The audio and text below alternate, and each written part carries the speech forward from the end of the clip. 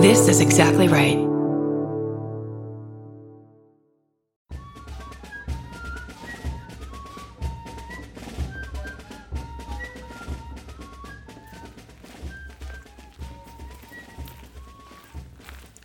Lots of photos, ladies, okay? I'm in Williamsburg, Virginia, touring the old gallows where 18th century criminals were publicly executed. It has been the site of the final breaths for countless thieves, grifters, and murderers. In the summer of 1752, a convicted killer named John Sparks escaped the nearby jail by sawing the iron bars and bashing the guard over the head with a bottle. He was captured the next day and then quickly executed. The public jail in Williamsburg, like all jails, has a troubled history. So that's what it would have looked like. Right here, this structure back over there? Yeah. So you guys, this is where they would hang people. What was the method? Was it the weight? In the 1800s, it was like the weight down. I think it was the weight, but I would double check with Cash on that one. It's a terrible way to die. It's so much better to be dropped. Yeah, I mean, it's brutal. That's historian and interpreter Nicole Brown. She and site supervisor Cash Earhart are giving me a tour of where so many people were hanged in this town's history. Cash gives us a little summary of how convicted criminals in the 1700s met their fate. And it's terrible. Well, there were two different methods, predominantly in the 1800s. Yeah. Do you know what method of hanging they would use? The gallows here, you would be stood up in the back of the cart or the wagon with the noose attached around your neck and suspended from the beam of the gallows. And the slack would be removed from the rope. So the cart would be pulled out and the condemned would be left there to dangle under their own weight. Strangle. Yeah. I asked Cash if a person's size mattered, and it does. So a lighter person, somebody who doesn't weigh a whole lot, it would likely take them much longer to expire than someone who was heavier. There's more weight pulling down on them.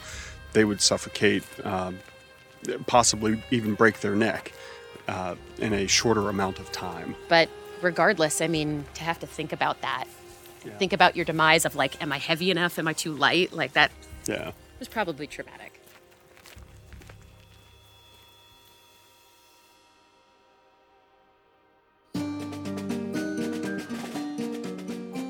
Trauma is the right word for this season.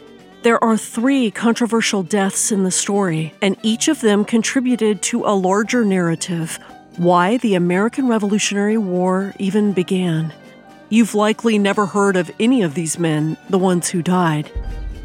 One died of natural causes, but his secrets shook the colonies and the crown. The second man died by a sword. And his murder triggered protests that frightened the upper class. And the third man died in a very mysterious way.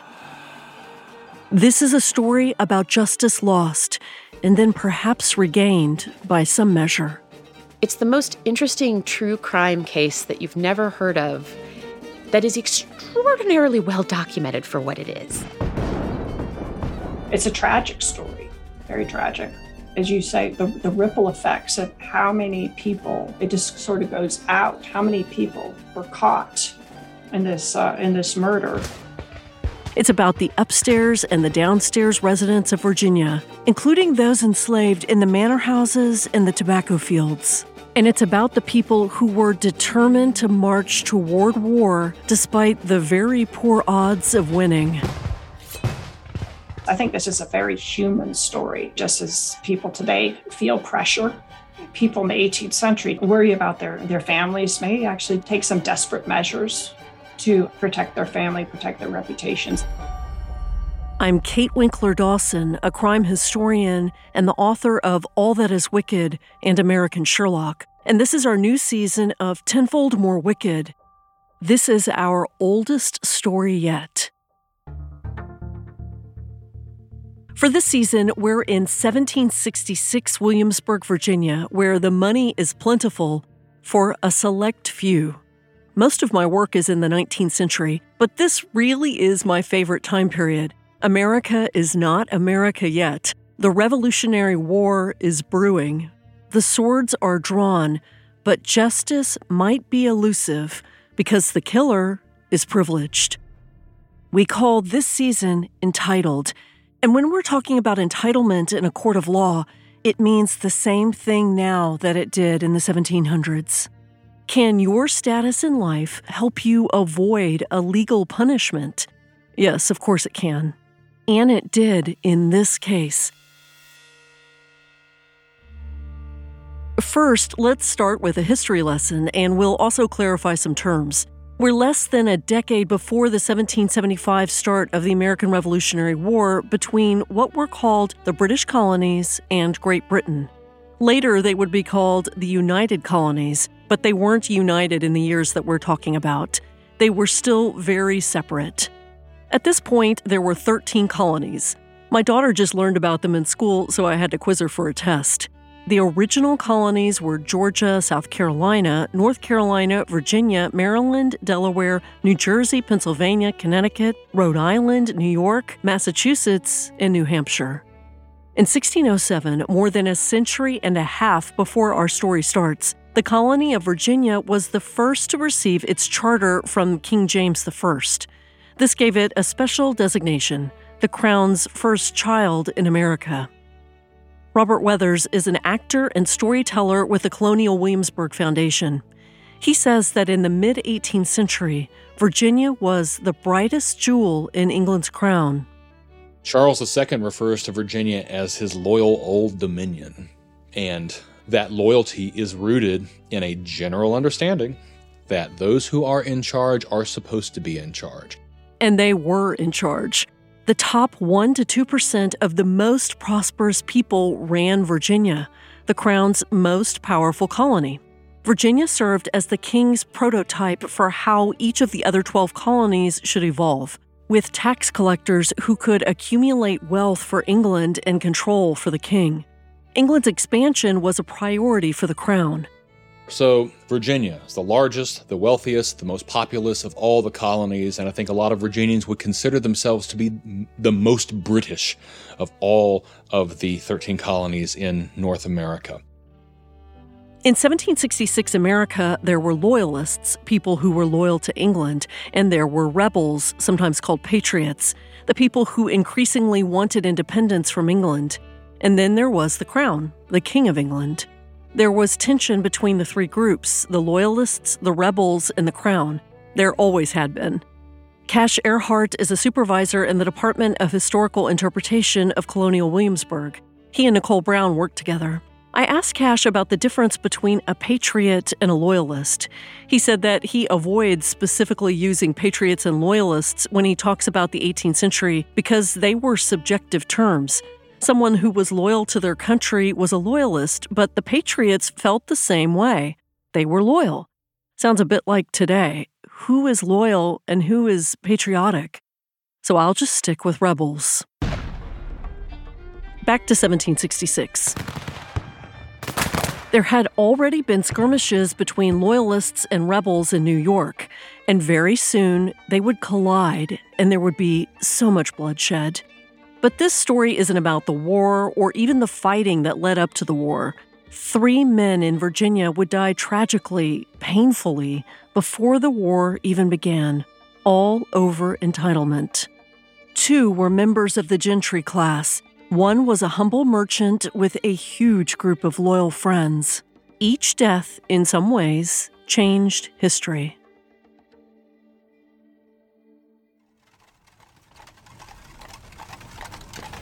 My kids and I are on a wagon drawn by 2 large horses as we travel across Old Williamsburg, Virginia during an impromptu tour.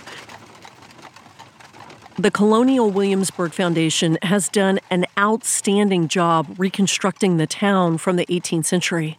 Sites are still being excavated to resurrect history, and we're here close to the 4th of July, so there are people everywhere. Still, seeing the town recreated like this is really fascinating, and by the time we finish, I've got more questions that need answers.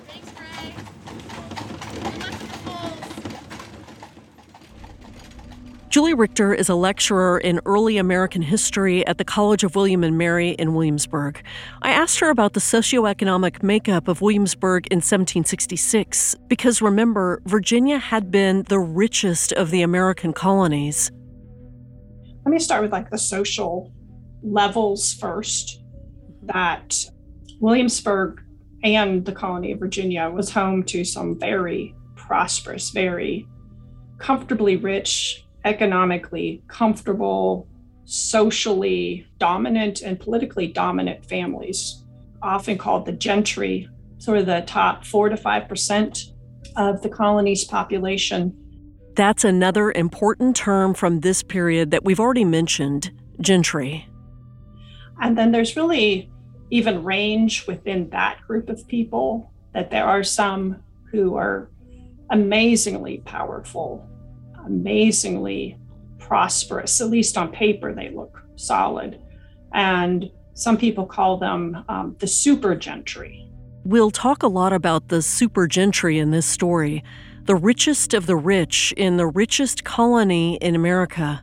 We'll visit the gentry's palatial homes, we'll talk about their seemingly perfect lives, and we'll discuss their tragic deaths. Virginia, on the eve of the Revolution, is the largest, most populous, and most powerful of the 13 colonies that decide to declare their independence. And the wealth contained in Virginia is immense in the colonial period. The Declaration of Independence would be signed in 1776 when America was born. But in 1766, a decade earlier, the gentry were generally loyalists to the crown through and through. Kelly Brennan is a historian with the Old Williamsburg Foundation. She says that the town's elite often deferred to the king rather than try to forge their own identity because they were English, after all. They spent a lot of time, especially the established elite, mimicking and trying to base their entire existence on the English power structure. Robert Weathers says that the crown was in financial trouble after a major war. What happens is, with the conclusion of the French and Indian War in 1763, the British government racks up a debt of over 140 million pounds, which we might giggle at today, but it is a wild sum. That was an incredible amount of debt, more than $30 trillion today. And during the following years, the debt in England created an economic depression in the United Colonies. Historian Julie Richter says that to decrease the debt and mitigate the economic uncertainty, England did what most countries would do. It increased taxes on the colonies by a lot. The Sugar Act, the Stamp Act, the Townshend Acts, the Declaratory Act, this whole series of pieces of legislation. None of the colonists liked this. And it wasn't just the taxes. Virginians deeply believed that they had the right to impose any tax on themselves. They believed that only they had that right, not the crown. And any taxes they levied should stay in Virginia, not go to England. Future founding father Patrick Henry began to push back publicly against the crown in speeches, but he was in the minority. There were the more moderate, maybe even conservative members of the gentry who didn't want to push. When you start questioning Parliament and questioning the king, you're questioning the whole social order. Sure. And that's a big deal. Declaring independence is a complete rejection of your social hierarchy with the king at the top of it. Just to be clear, these taxes were imposed against the United Colonies only, not the people in England. Cash Earhart says that this really upset the colonies, especially the rebels. There's a lot of instability that is starting to show the fact that the American people are becoming a distinct people from their English brethren. But it's a very diverse group. You know, South Carolinians and New Englanders are as foreign to Virginia as France and Spain in some ways. We do more trade with France and Spain and their colonies than we have with Boston or New York or South Carolina. The crown had given the colonies some rights from afar. They had set up their own governments and elected their own officials, but they were still ruled by the king. They paid higher taxes, and the crown forced colonists to host British soldiers in their homes, providing them with a place to sleep and with food. Some colonists had trouble even feeding themselves, let alone soldiers. And now the crown was threatening to tighten its rule on the colonies. And taking away rights that had already been granted is almost never a good idea. And when they see Parliament and the crown begin to erode those rights that they have exercised here in America, in the case of Virginia, for over 150 years since they established their first colony and settlement at Jamestown, they see that as a threat. This is a foreign people. The king, Parliament, they don't come to America. Right. They aren't familiar with us. So there's a delineation between these two groups? Yeah. That might sound odd to call the English foreign people, but remember that it had been more than 150 years since the colonies were established. Most people in England had no idea what the colonies overseas were even like. In 1764, Parliament passed the sugar tax, which taxed sugar, molasses, and other products imported into the American colonies from areas in the Caribbean not controlled by the king. In 1767, Parliament passed the Townshend Acts, which taxed the colonies on glass, lead, paint, and tea, among other things. But the tax that seemed to upset people the most was the stamp tax in 1765, 2 years earlier. Robert Weathers offers a lesson on why the Stamp Act was so difficult for the colonists. It wasn't really about stamps. The stamp tax is not a tax on stamps per se. It is a tax on paper goods. So anything paper, more or less, requires a stamp. So you can think about things like pamphlets, newspapers, books, degrees from the college, even things, as we point out a lot here at Colonial Williamsburg, like dice that come wrapped in paper and playing cards require the stamp. So the Stamp Act affected everyone in the colonies, rich and poor. Of course, the poor were the most affected. It's really obvious to people here in North America that this act is penned by the wealthiest men in the wealthiest part of the empire who have no idea what Virginians actually can afford. This increase in taxes made life difficult for the average white citizen in Williamsburg. We'll talk more about the experiences of Black people in Williamsburg later on, because clearly they had a different experience than even the white servants had. There's actually a range of experiences in Williamsburg and anywhere in Virginia in the 1760s. There's been some economic depression after the end of the French and Indian War. There's great concern about the various pieces of legislation Parliament is approving to raise money to pay for the French and Indian War. The Stamp Act was passed by Parliament in London in 1765, a year before the deaths in this story would take place. The act was so unpopular that it didn't even last a year. But Parliament and the King still wanted to tighten England's grip on the colonies. The day that the Crown repealed the Stamp Act, it also passed the Declaratory Act. It was a declaration that Parliament had total power to tax the colonies, just like it did in Great Britain. By 1766, everyone in Virginia was concerned about the increased taxes and the increased financial burden on their lives and the lack of political power, even the gentry. So while the gentry are comfortable, they're worried about an increased tax burden. The economic depression is hitting the middling and lower folks, harder because they have less in reserve. Some of the colonists protested loudly. Others did so in other ways. If you don't treat us the way we feel we should be treated, we'll stop buying this long list of goods from you, and you'll realize that you need us. Some of the colonists refused to buy goods that were coming in from England. They hoped that would send a strong message to the king, but it really didn't. That was successful a few times. But it was hard for Virginians to hold to this agreement. They are supposed to buy all of their goods from English merchants. So if you pledge not to buy material, you have little material to make new clothes. The colonists were furious because they were being taxed by England, but at the same time, they had no representation in the English government. The Crown could pass virtually any tax it wanted on the colonists because there was no one fighting for their rights. It's true that they were represented in their own colonies, but not in England, not with a seat in Parliament. And as 1766 approached, the colonists who weren't from the upper echelons of society were fed up with the gentry, both back in England and here in the colonies. We, the colonists, the establishment in Virginia, we haven't changed.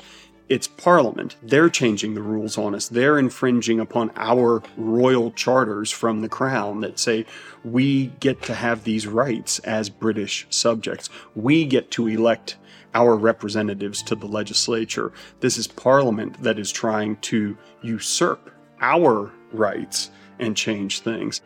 It's strange to think that the Revolutionary War didn't begin with ideas that were actually revolutionary. Most of the colonists didn't want more rights. They just wanted their old rights back. So in one sense, the revolution is a very radical idea, creating an independent nation. But what they were trying to preserve are very conservative ideas. They want to keep things the same as they had been for decades previously. And then they start to evolve. You see the expansion of voting rights. You see the disestablishment of the official church in Virginia. By 1766, rebels had begun plotting against the Crown, laying the groundwork for a war. So-called commoners in the colonies had already eyed the members of the gentry class with jealousy and suspicion. The gentry could do whatever they pleased with impunity, it seemed. But now the question is, would that be true in this story? Before we get to those controversies, the sudden death of a powerful figure would stun England's most important colony.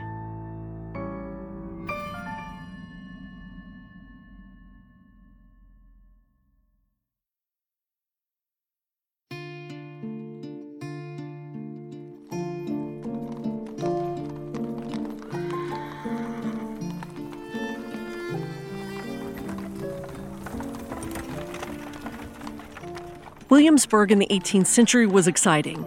A city and a colony with lots of money. Williamsburg is a bustling city in the 1760s, close to 2,000 permanent residents. Approximately half of the city's permanent population are people of color, both enslaved and free blacks.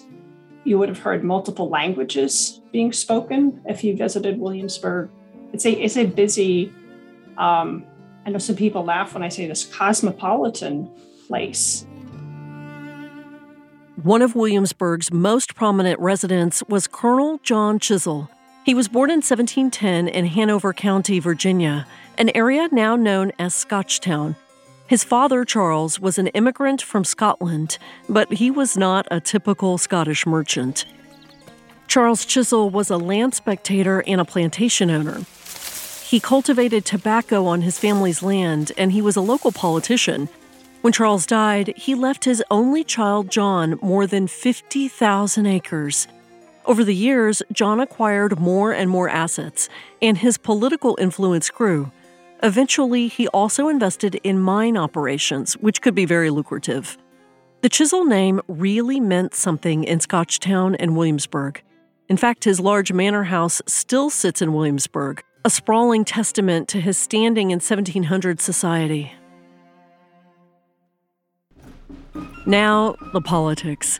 Chisholm was a staunch loyalist. He was committed to the Crown. He also was a politician. Chisholm had been a member of the House of Burgesses. Another quick history lesson.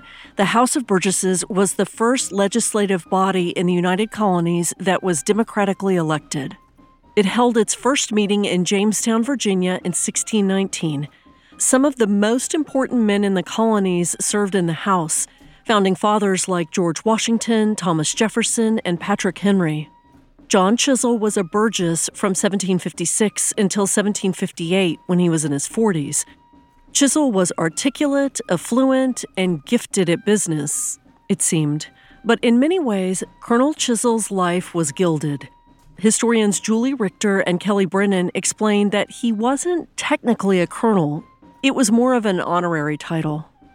Each county had its own militia, and the titles were often honorific. Colonel Chisholm tells us that, he was active in his local militia. They would have drilled near their courthouse several times a year, but, active fighting, most likely not.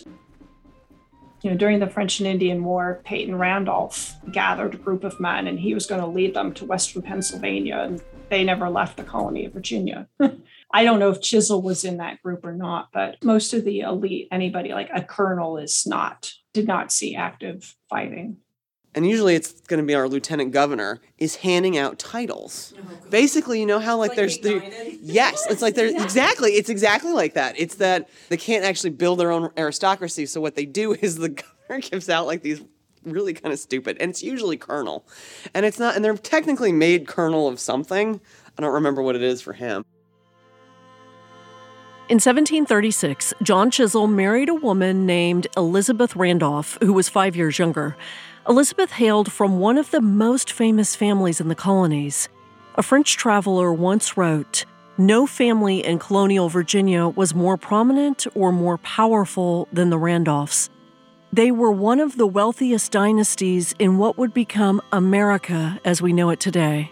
When writing Moby Dick in 1851, Herman Melville cited the Randolphs as the quintessential old established family in the land. In the 1700s, many of the landed gentry and upper classes of Virginia were connected, and now John Chisholm was connected to the Randolphs through marriage. Janice Kennedy is an interpreter and site supervisor with the Colonial Williamsburg Foundation. What you have to understand is in this town, the gentry, the Randolphs represent the gentry. Some say 2%, some books say 5%, but a very small percentage of the town's population who are the very, very wealthy. They own the large homes, the large tracts of land, and they sit in the government offices. And the Randolphs have always been involved in government. They are making the rules and laws for everyone. Elizabeth and John started their lives in Scotchtown at his family's sprawling 8-room house. For several years, Elizabeth wasn't the lady of the house because Chisholm's mother remained alive until 1750. Between 1737 and 1752, John and Elizabeth Chisholm had 4 children, all girls: Susanna, Mary, Lucy, and Elizabeth. No boys, which was a problem for the longevity of the Chisholm's name. It certainly made it harder on me to find relatives today. The family eventually moved to Williamsburg, probably because of John Chisholm's business dealings. He partially owned a tavern in town, and by then he was a member of the House of Burgesses. Chisholm was described as arrogant and quick-tempered, while his wife was considered kind. She had taken in her sister's 2 sons when their parents died. She was also very religious. An acquaintance described her as a most amiable lady. From her door, the needy were never sent empty away. Elizabeth seemed to tolerate her husband's fits, as many 18th century wives would. Now let's talk about John Chisholm's inner circle. The most important ally he had was a man named John Robinson. He will be a key to this case.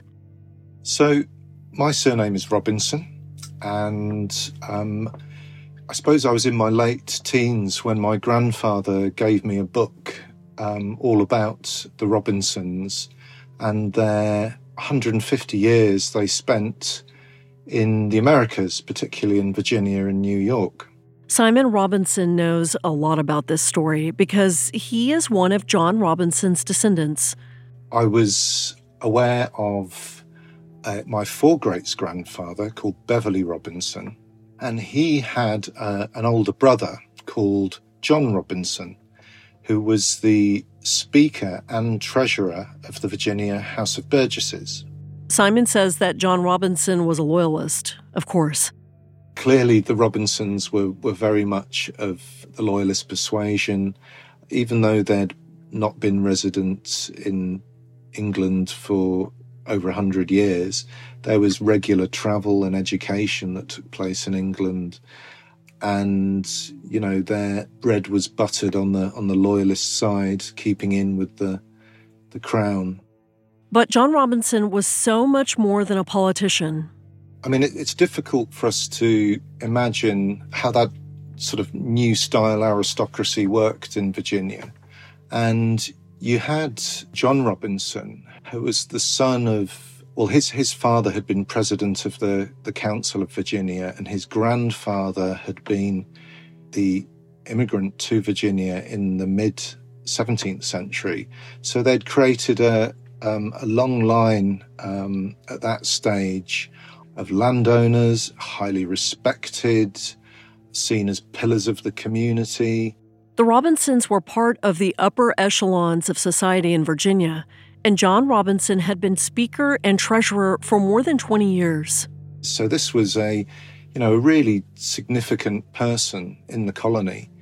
Whilst he was Speaker, he lavished praise on George Washington for his role in the French Indian Wars.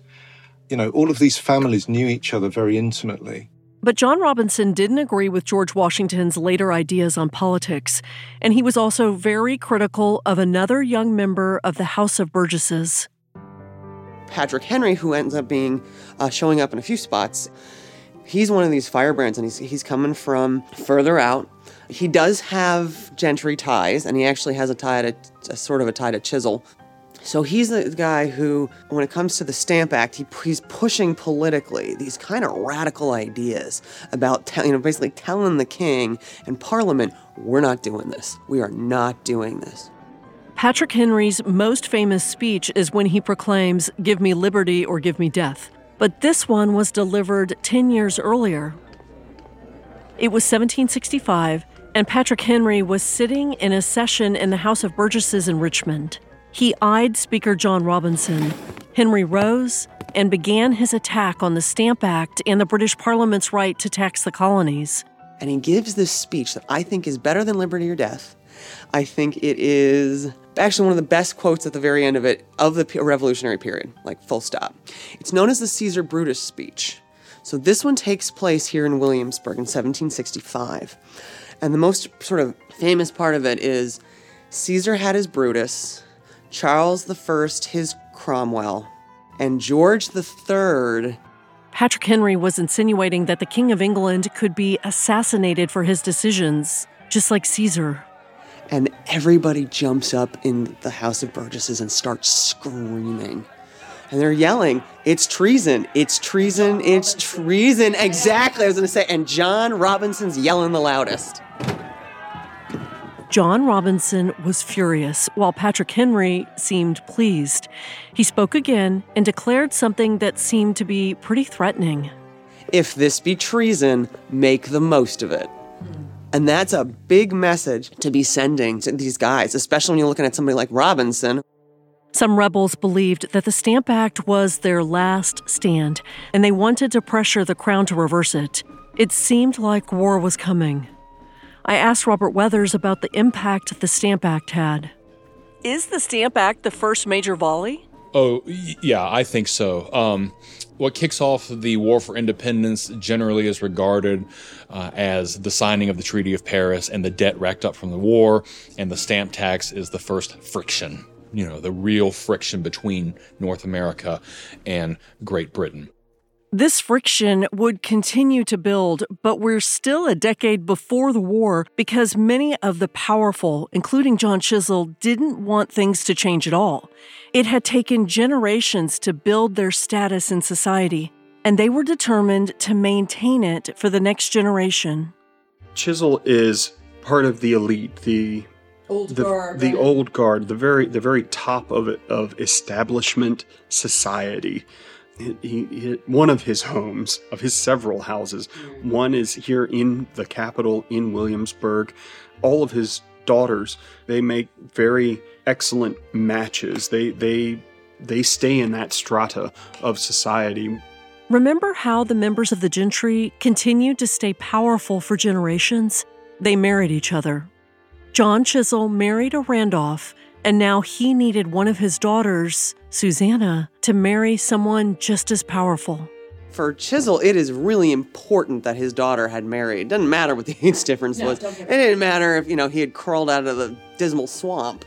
As long as the guy was gentry and powerful. I mean, we know that he was ridiculously powerful. She's talking about John Robinson. John Chisel either convinced or commanded his young daughter to marry a man who was older than her own father. I'd say with Chisel and John Robinson, for him to marry off his 19-year-old daughter to a 54-year-old man who's exceedingly powerful, and one already has business relationships, I personally question how much free will was in existence for the bride. Yeah, I'd agree. I doubt that 19-year-old Susanna had any choice. In 1759, she would become John Robinson's third wife. And now John Chisel was the father-in-law of the most powerful and most dangerous man in Virginia. Robinson and Chisel were now grafted together by marriage. So there was a relationship by marriage between the brother of my four-greats-grandfather and Chisel. And they were also in business together. John Robinson and John Chisel had invested in various schemes, including a mining operation. And so they were very much intertwined. If you've listened to past seasons of Tenfold, you'll likely remember that sometimes powerful families becoming intertwined doesn't work out so well. We told you another story set in Virginia about a family feud between the Witchers and the Clements. And along the way, I learned that reputation was everything to people in Virginia. Everything. I asked Janice Kennedy about the joining of families in Virginia through marriage. It's very important. It's part of that picture of success and permanence and family. And it helps us to create that societal picture about you, that status. And it's a thing that's not going to be looked at lightly. Even if there's difficulty there, and we know there's difficulty in those situations, they find a way to deal with it, but they don't ever, they might separate and go different spaces, different places. But the legal aspects of it, there's so much tied into that. Your value, your inheritance, your power is all tied into that. By 1766, the Robinsons and the Chisels were certainly intertwined, but no one had any idea how intertwined they'd become until it was too late. In this book that my grandfather gave me, I learnt about what was called the Robinson Scandal or the Robinson Affair, where in his role as Speaker and Treasurer, he had a lot of power, he had access to money, and there'd been an economic shock. The Robinson Scandal was just the beginning. Sometimes we don't find out what our loved ones were really doing with their lives, both good or bad, until after they are dead. On May 10th, 1766, John Robinson lay in his bed, crying out in agony and clutching his ribs. The pain radiated throughout his body. His wife, Susanna, was by his bedside. John Robinson seemed to be dying at the age of 61. John Chisel fretted about his son-in-law, and not just because he respected him as a relative and a powerful politician. Robinson was key to Chisel's reputation in Virginia, and as Robinson lay in his bed, clinging to life, the Speaker of the House of Burgesses kept a dark secret. It could ruin the Crown's most important, most prosperous colony. It was a secret that could also ruin John Robinson's family if anyone found out, and no one could have predicted how the story would end. 3 deaths and many more secrets. Did someone get away with a crime just because they were wealthy? And I think that's a question, isn't it? Do you think the law applies to you, or do you think you're above it? On this season of Tenfold More Wicked on Exactly Right. Are we starting to call it a divided nation? Well, yeah, I mean, if you've ever seen the cartoon that Benjamin Franklin drew of a snake chopped into pieces, and underneath it says, "Unite or die," there is no common American identity. The elite of Virginia deeply needed to display who they were. You were honorable if you had money. You were honorable if you could be a bountiful host. I mean, just having that key relationship fall away with the death of Robinson, that was all immediately a shock. Then the unfolding financial scandal, that taint would have been on Chisel. They're all in there. They're all got their fingers in the pie. It's like all of a sudden, the flashbulb went off and everybody's caught bad. And it doesn't make the Gentry look good.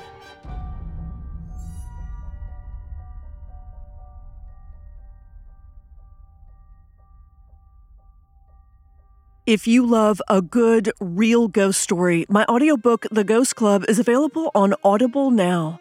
I can't wait to tell you the real story about the world's most famous ghost hunter, who was the head of the world's most famous ghost club, and how he investigated England's most famous haunted house. Please also check out my books, American Sherlock and All That Is Wicked. This has been an Exactly Right Tenfold More Media production. Producer Jason Whaling, Senior Producer Alexis Amorosi, Consulting Producer Kyle Ryan, Researcher Nicole Brown, Sound Designer Eric Friend, Composer Curtis Heath, Artwork Nick Toga, Executive Producers Georgia Hardstark, Karen Kilgariff, and Danielle Kramer.